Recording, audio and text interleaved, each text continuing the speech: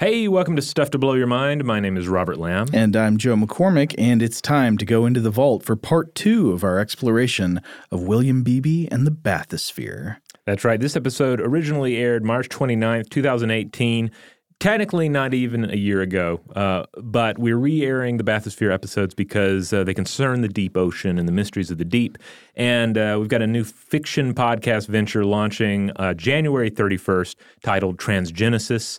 That I wrote and created and worked with a whole host of people here at How Stuff Works and people from outside the organization, including Joe. Joe's on the podcast as well. Oh, I am? Oh, yeah, I guess I am. Yeah, so everyone should tune in for that. If you want to check that venture out, head on over to transgenesis.show. That's the website. And also, I think by the time you're listening to this, you should be able to look up Transgenesis and begin subscribing to it. If not, that'll be coming soon. We're all so excited about that. Robert, you shouldn't sound so bashful. You should be shouting from the rooftops. Well, it's still early days. I'm working up to shouting. So hopefully the next Vault episodes, I'll do more shouting. Okay, yeah. Transgenesis is coming. Y'all should check that out. But today, please enjoy part 2 of our exploration of the Bathysphere. Welcome to Stuff to Blow Your Mind from HowStuffWorks.com.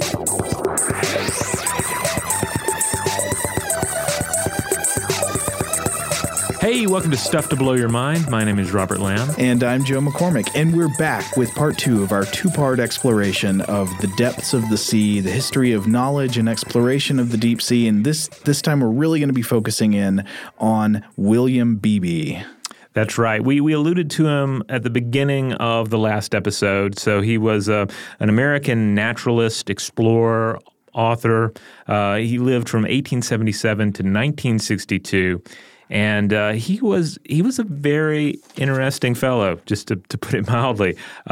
Before there was Neil deGrasse Tyson or Carl Sagan or even Jacques Cousteau, there was William Beebe, who some writers have called the first celebrity scientist. So he traveled around and lectured. He wrote books. He received quite a bit of media coverage. And he was actually, in writing books, he was a good writer. Yes. Which is a thing that helps. Yeah, he was a good popularizer of science. He was a great science communicator before this was really that much of a thing. Yeah. I often think of Darwin as a great science communicator. But yeah, Beebe really took it to the next level, especially as we'll talk about in a minute, by employing all kinds of people to help spread the message of scientific discoveries in ways that are easily digestible to the public. Yeah, so he was an ornithologist at the New York Zoological Society, and he actually left college before completing his degree in order to work. For the society, but he's one of these guys who just seemed to really just ascend once he hit the ground working. He ended up becoming the founder of the society's Department of Tropical Research, and he conducted research, it's worth noting, across 2 world wars and the Great Depression. Like, that was the time period, the trying time period, a time when most of the energy in the world seemed to be aimed at either conducting warfare, surviving economic depression. But he was able to successfully carry out a great deal of research and then communicate the Department of Tropical Research's work as well. And to do this, he enlisted not only scientists, but also historians, writers, and artists. And by this, I mean he took artists with him on his expeditions, generating some really captivating artwork. And Beebe himself sketched the creatures that he saw in the depths. I mean, it's really kind of surprising, however, though, that given that he was such a celebrity at the time, that we don't see him celebrated as much in pop culture today. Like, he's remembered. It's not like he's forgotten and lost to history, but you would just think that he would have more of a Tesla status today. Yeah.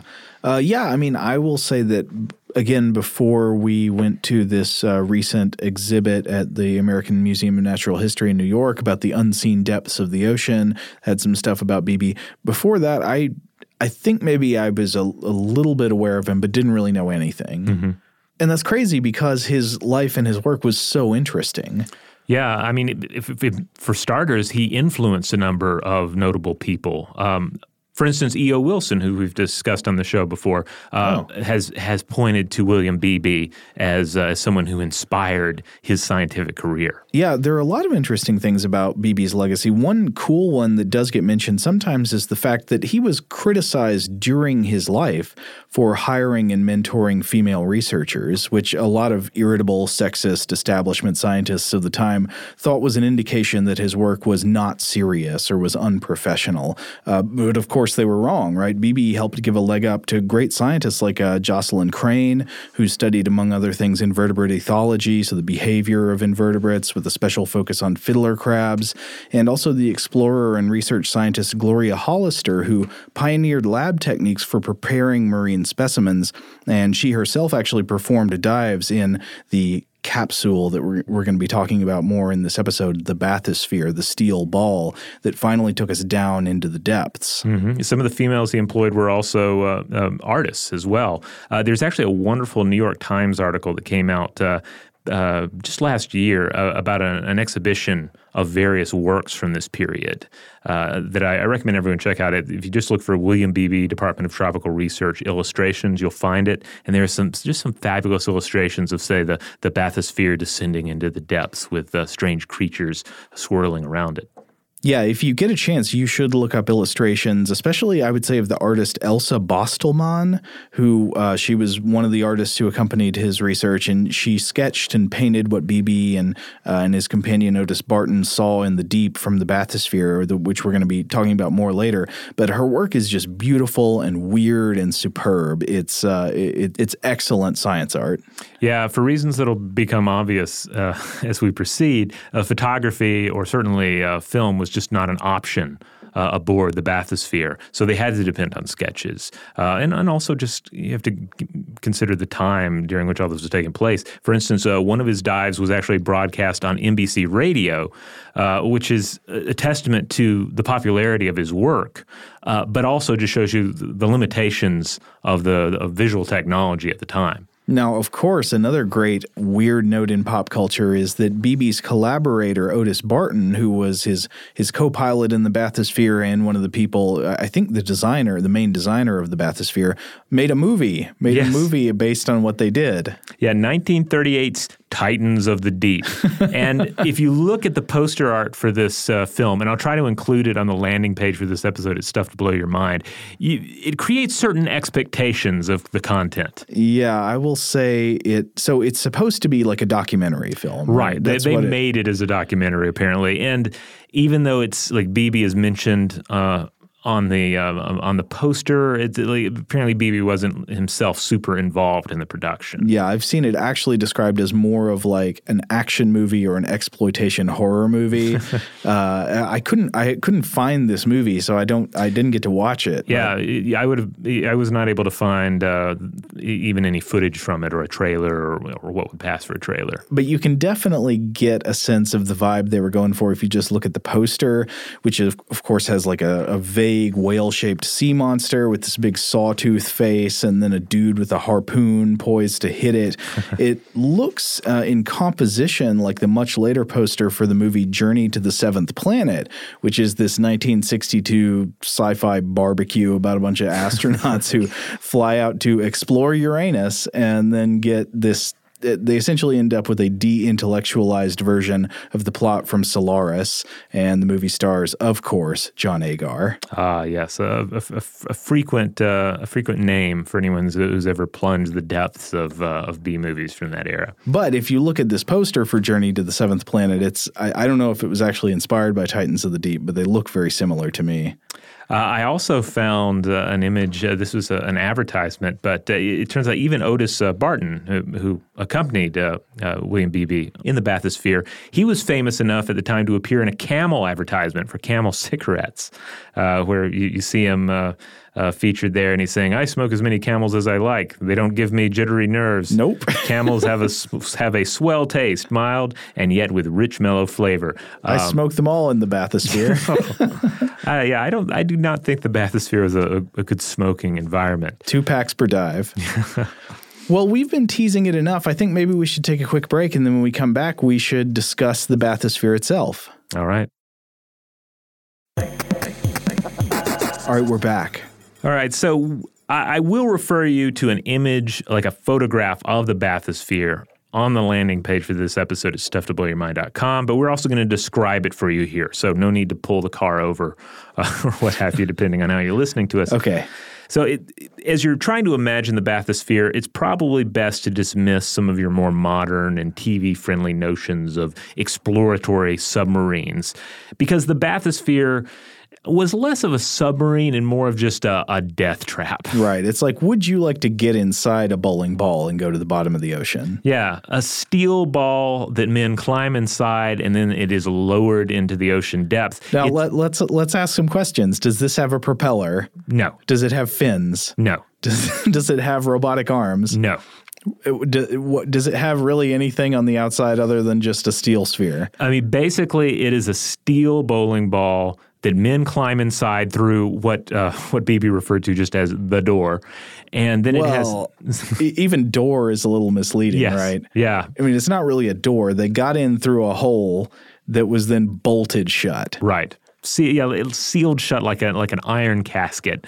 And then it has these three portholes that they look out of that look kind of like stubby eye stalks. So, Robert, how big was the bathysphere that these two people got into? Well, here's a quick quote from BB from his biography, Half Mile Down, which we're going to refer to a lot. If we read a quote from BB in this and we don't fully attribute it, it's from Half Mile Down.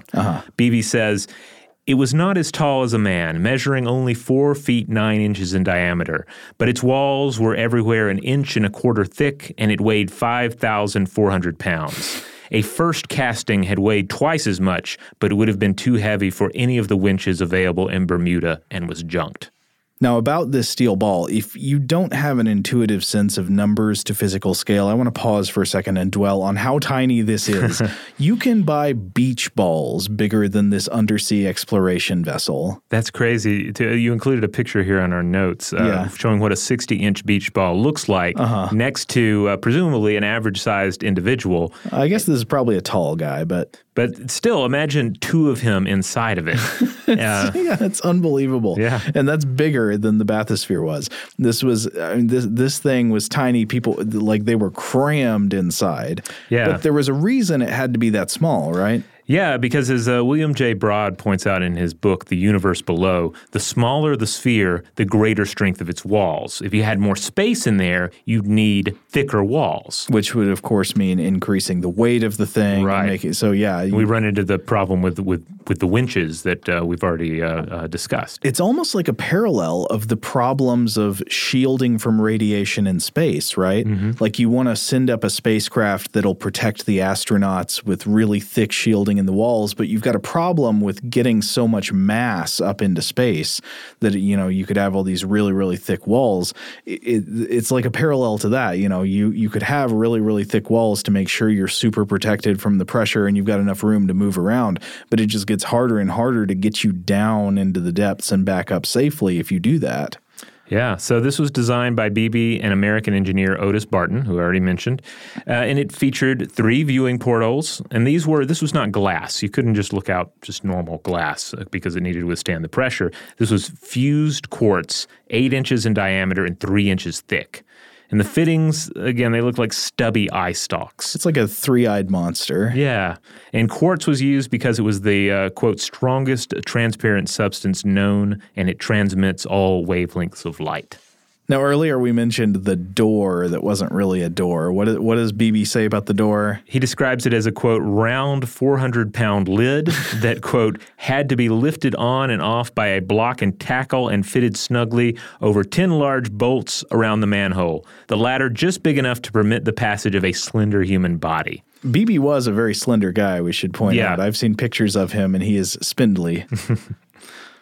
Now, on top of that, let's discuss some of the other attributes, physical attributes of the bathysphere. It had a single external light. Just 1,000 watts, one light. And you flipped it on or off from inside. And the sphere was lowered on a single steel, non-twisting cable nearly 1 inch in diameter with a breaking strain of 29 tons, or a dozen bathyspheres. Okay, so they wanted to be real safe because, of course, if that cable breaks, you're in a world of hurt. Yeah, you're done for. Yeah, and see ya. And you have to worry about more than just what happens if the cable breaks. So you have to worry about, well, what if there's stormy weather, et cetera. Now, you mentioned there's a light on the thing, so that means they got to get power down there somehow. Yeah, so they had an additional cable that carried both the electrical power and the telephone wires. Oh, telephone wires. So they had to have some way to communicate with the surface. Right. I assume they couldn't just tug on the cable.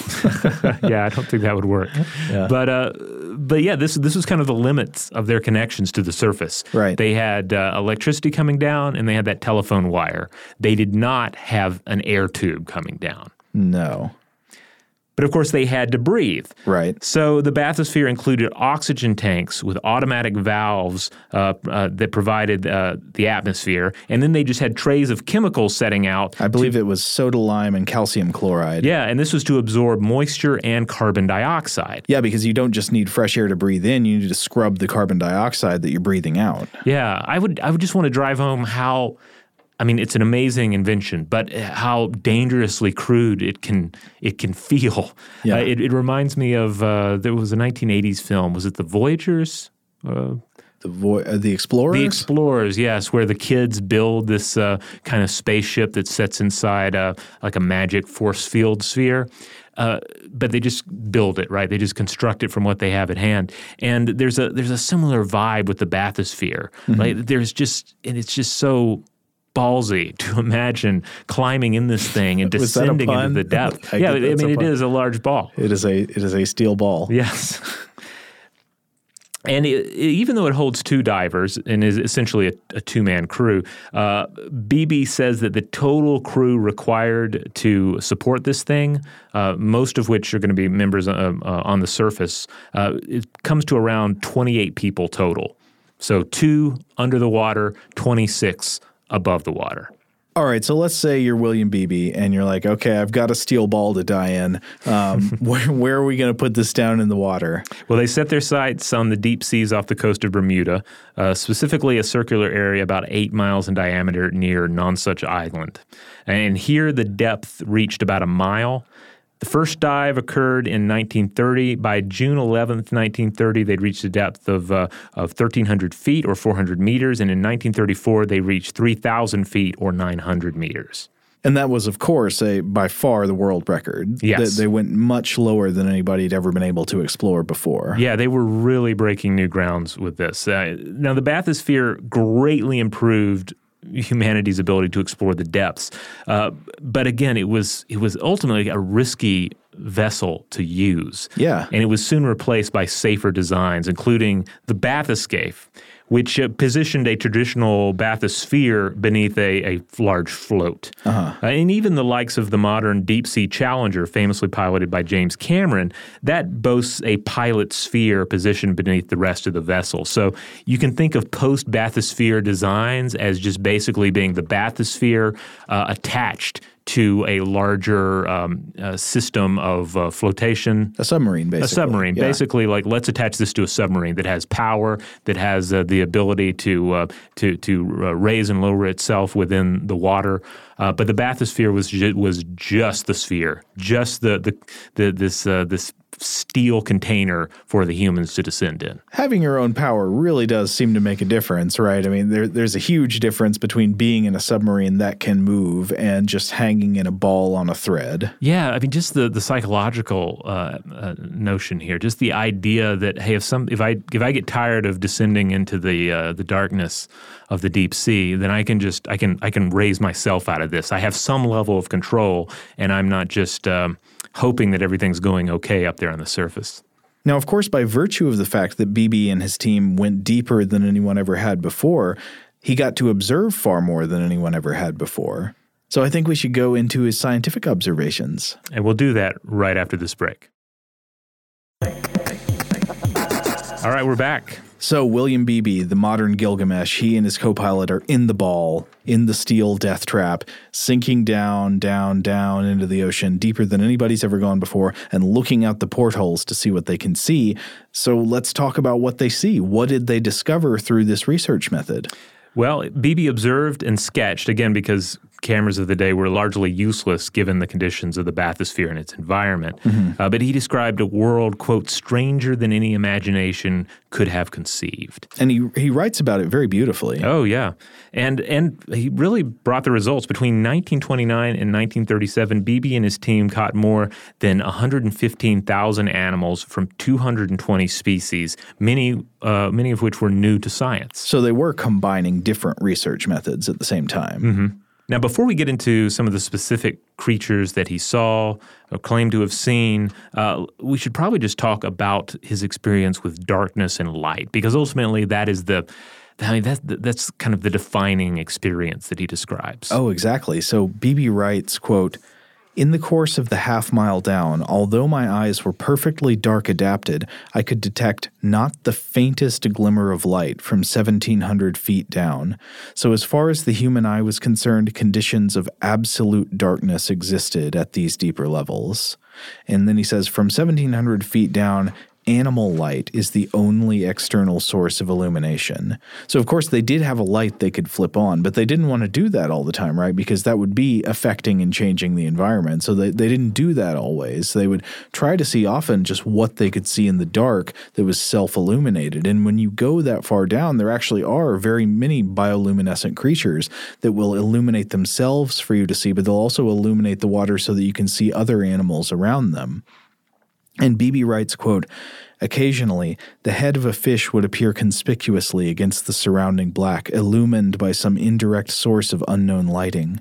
Eyes especially stood out with no definite source of light visible. When teeth were thus silhouetted, I knew it was from a luminous mucus which covered them. Cheek lights flashed and dimmed, or vanished altogether, showing some control other than the usual disappearance into an opaque epidermal trench."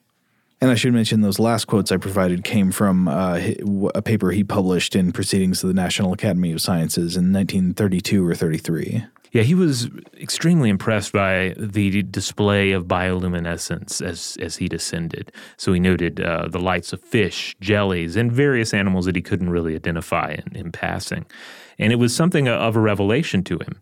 About a third of a mile down, he saw something that he described as a, quote, pyrotechnic network. And it was, quote, so delicate and evanescent that its abyssal form is quite lost if we ever take it in our nets. Wow.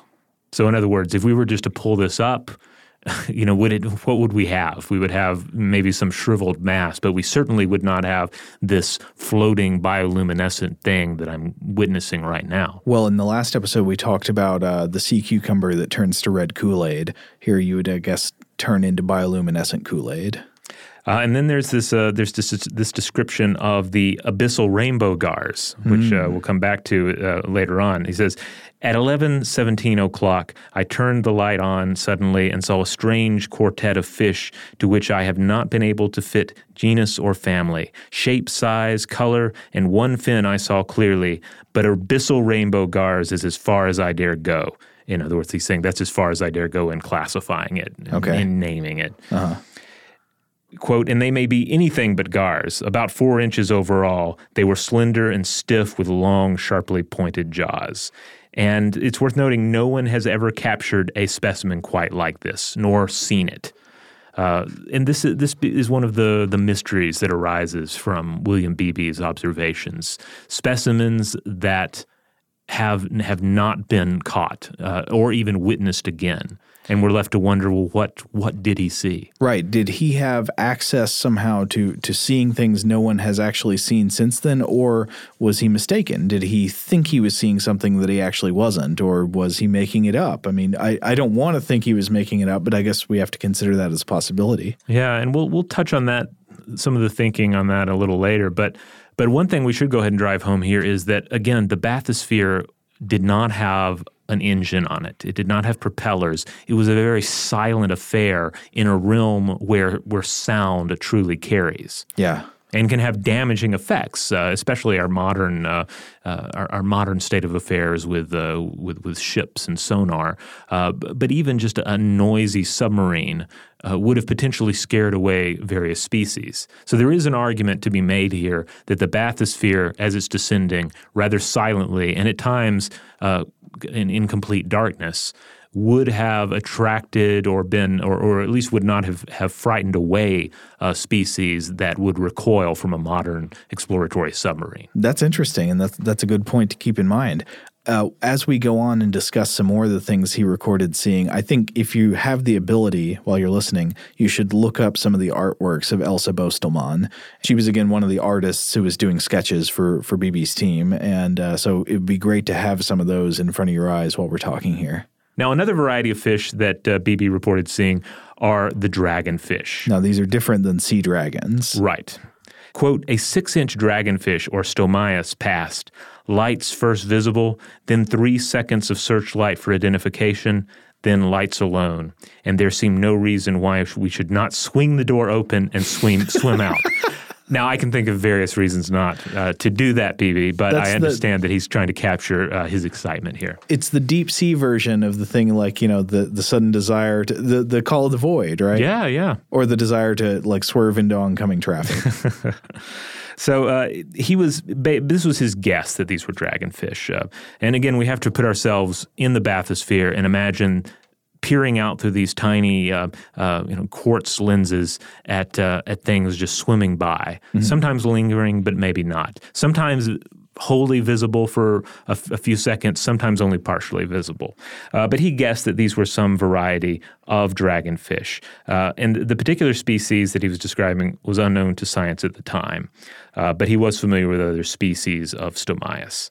Now, he apparently reported seeing a 6-foot dragonfish as well, as marine biologist and author Richard Ellis discusses in his book, Singing Whales and Flying Squid, The Discovery of Marine Life.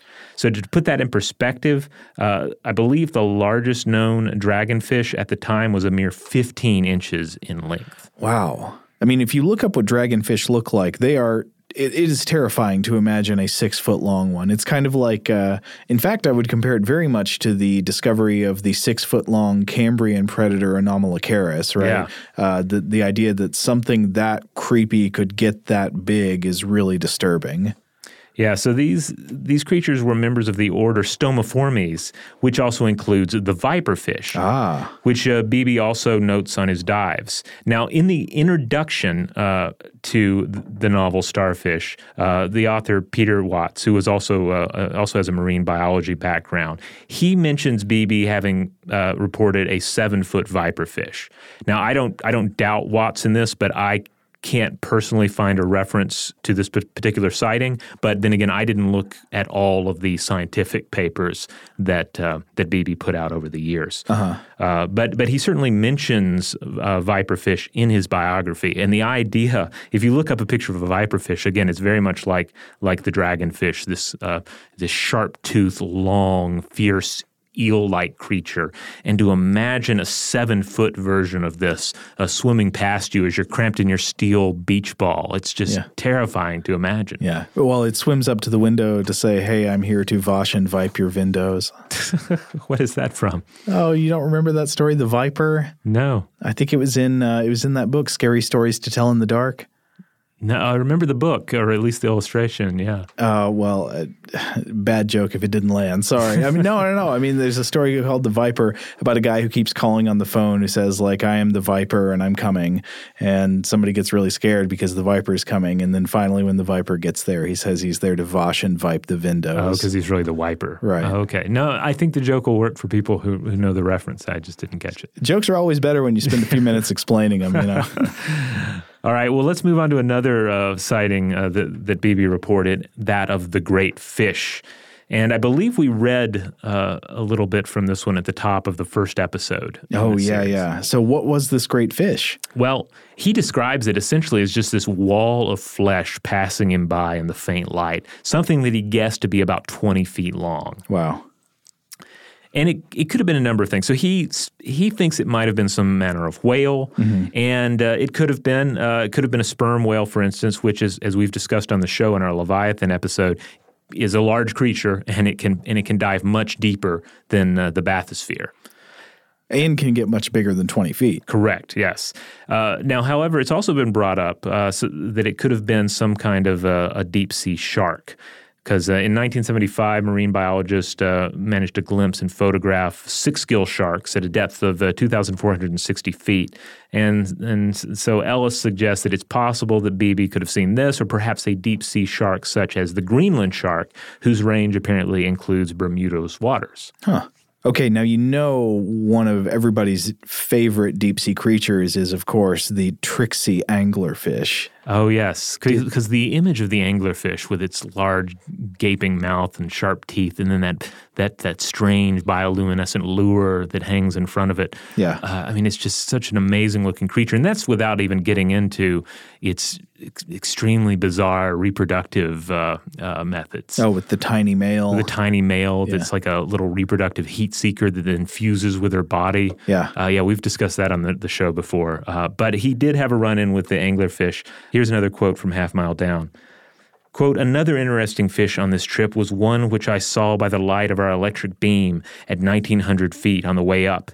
It was one of the true giant female anglerfish, a full 2 feet in length with enormous mouth and teeth.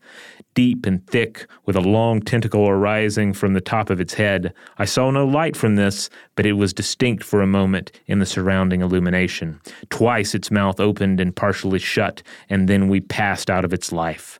3 of these weird fish have been taken dead at the surface, but 3 years of intensive trawling have given us no hint of their presence here. For a few seconds, I was within 10 feet of one, and the memory will never leave me. Yeah, I'd guess in the steel ball in the deep, you make a lot of memories. All right, so one of the things we've discussed here is that so many of these sightings can definitely be backed up. Many of these sightings were creatures that are known to science, and we have specimens for them. But others remain a mystery. Yeah, it is necessarily subjective reporting. Like we said, the photography of the time could not capture things. So now if you take a deep-sea sub down, you can videotape the whole thing, so you can prove what you saw when you came back. Here we have to rely on the word of the people who were in the bathysphere looking out. Right, and that led even scientists at the time to question some of it. So ichthyologist Carl Hubbs, for instance, he had some issues with the reported bioluminescence, and he suggested in 1933, quote, I am forced to suggest that whatever the author saw might have been a phosphorescent coelenterate whose lights were beautified by halation in passing through a misty film breathed onto the quartz window by Mr. Beebe's eagerly oppressed face. I like the snooty voice you give Hubbs there. Well, I do get a very snooty, intellectual, stuffy academic vibe here, saying, "Who is this science popularizer? Without an advanced degree, daring to report on the secrets of the deep." Yeah, you're naturally. I think a modern person is sort of naturally inclined to be on Beebe's side here, especially because of we see him being criticized for non-legitimate reasons, like you're hiring women researchers. That that's nonsense. So you kind of naturally want to say okay, if people are coming at him with criticisms, they're not fair. But some criticisms might be fair while other ones aren't. Yeah, it comes back around to the fact that we are depending upon his observations and the observations of Otis, and in many cases, it's not like both of them saw the same thing. They're looking out of different windows. Yeah. There are several cases where Beebe says, and then Otis saw this creature, and I really wish I could have seen it, but I didn't. Or likewise, it's something that only Beebe saw, and Otis was looking at something else. Yeah. Now, in all of this, I'm personally inclined to believe Beebe, or at least I really want to believe him. Yeah. And I have not conducted an exhaustive analysis of his personality or anything, but based on what we've read about him and his work, he seems to have been a very meticulous researcher who cared about accurately presenting what was going on in the ocean. Well, Ellis had an opinion on that, right? He does, yeah. So Ellis writes, quote, "It is possible that Beebe was the only person ever to see these mysterious creatures. It is also possible that he made them up. But although he wrote very cleverly and well, there is very little in his published work to indicate that he was a practical joker. Now, to play devil's advocate, though, Ellis does point out that Beebe might have possibly joked at one point about lights being those of, quote, a giant toadfish, and that perhaps Beebe, having neither a graduate or undergraduate degree, wanted to, quote, put one over on the academics. And it's also worth noting that he would have not been the first to play such a prank. Ellis points to a 1933 prank by Australian ichthyologist Gilbert Whitley. And he makes the point that Beebe would have known that his observations were fairly safe for the foreseeable future. So, in other words, he could have made something up and known that, hey, if future explorers come down to the same part of the ocean, the same depth, and they don't see it, that in no way disproves what I'm claiming to have seen. Right. His reports, quote, would enter the literature, as they have done, with virtually no possibility of being discounted. It is, after all, one of the basic tenets of cryptozoology that negative evidence cannot be disproved. A fact beloved by chupacabra movie purveyors everywhere. Yes. So Ellis stresses that, look, we simply don't know. Another 1,000 or 10,000 dives might be required to really prove any of this out. But he says that the very fact that some of these specimens have not been seen since Beebe, that casts their existence into doubt. Yeah. But now also, as I think we have said before, Beebe did see some things that were not known about at the time but have since been verified. Yeah. I mean, in the vast majority of the deep-sea fishes he describes are confirmed by specimens. And in one case, the, quote, untouchable Bathysphere fish did turn out to be a species of dragonfish later found to inhabit the middle layers of the ocean where he reported them. Yeah.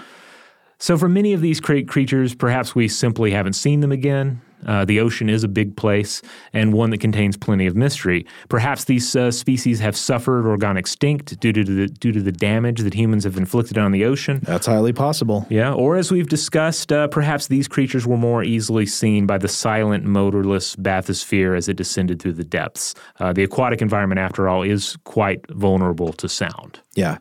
And to go back into the differences of the general methods of sampling the depths, if you've got the Gilgamesh method and the Ebizu method, there are plenty of species that are not very easily picked up by various kinds of Ebizu methods, like whether you're trawling with a net or trying to drag a dredge along. Whatever you're doing, there are some species that just tend not to get caught like that. Yeah.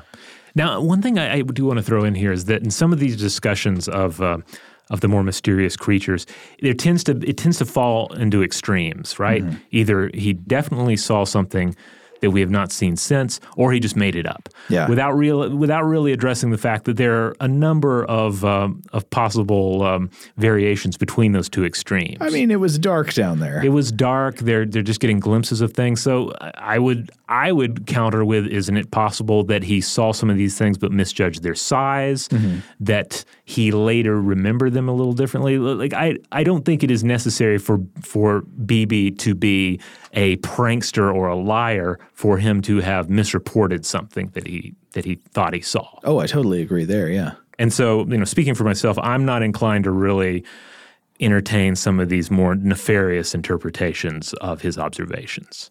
I was a little thrown when he saw the Kraken the size of an island. Wait, that wasn't Beebe.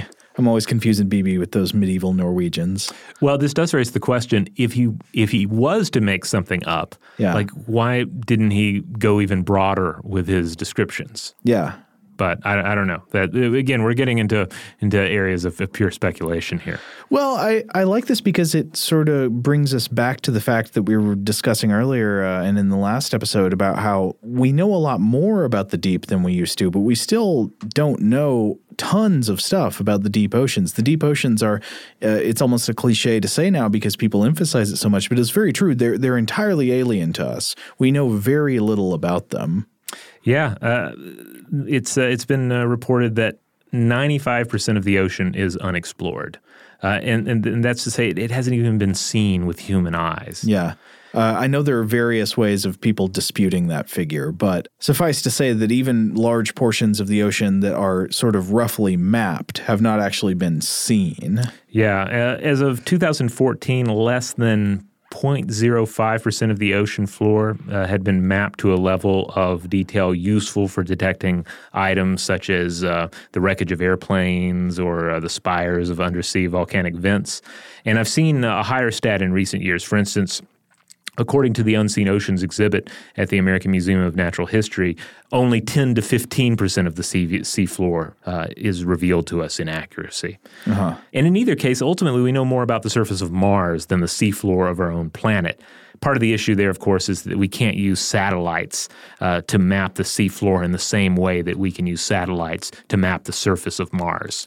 We have to depend on things like sonar to do it. Yeah. But at the same time, as we've said, we know a lot more than we used to, and it's exciting that there is so much more to learn. Indeed, and I think that's why we keep coming back to the ocean on Stuff to Blow Your Mind. We talk about the mysteries of outer space, we talk about the mysteries of the inner mind, and of course we're going to keep talking about the mysteries of the ocean. I mean, there's no dragonfish in space. It's true. The ocean is the mysterious realm in which we know there is alien life, and we keep discovering new forms.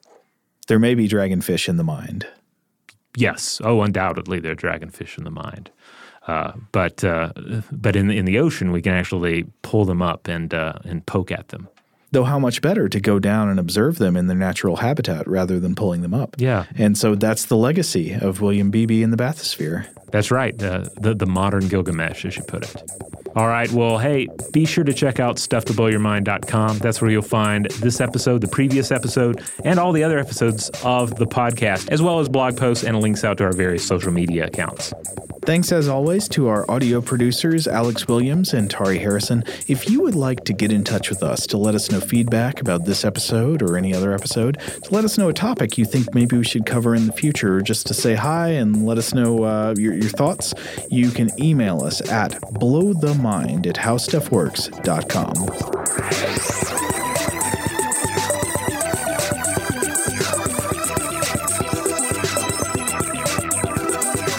For more on this and thousands of other topics, visit howstuffworks.com.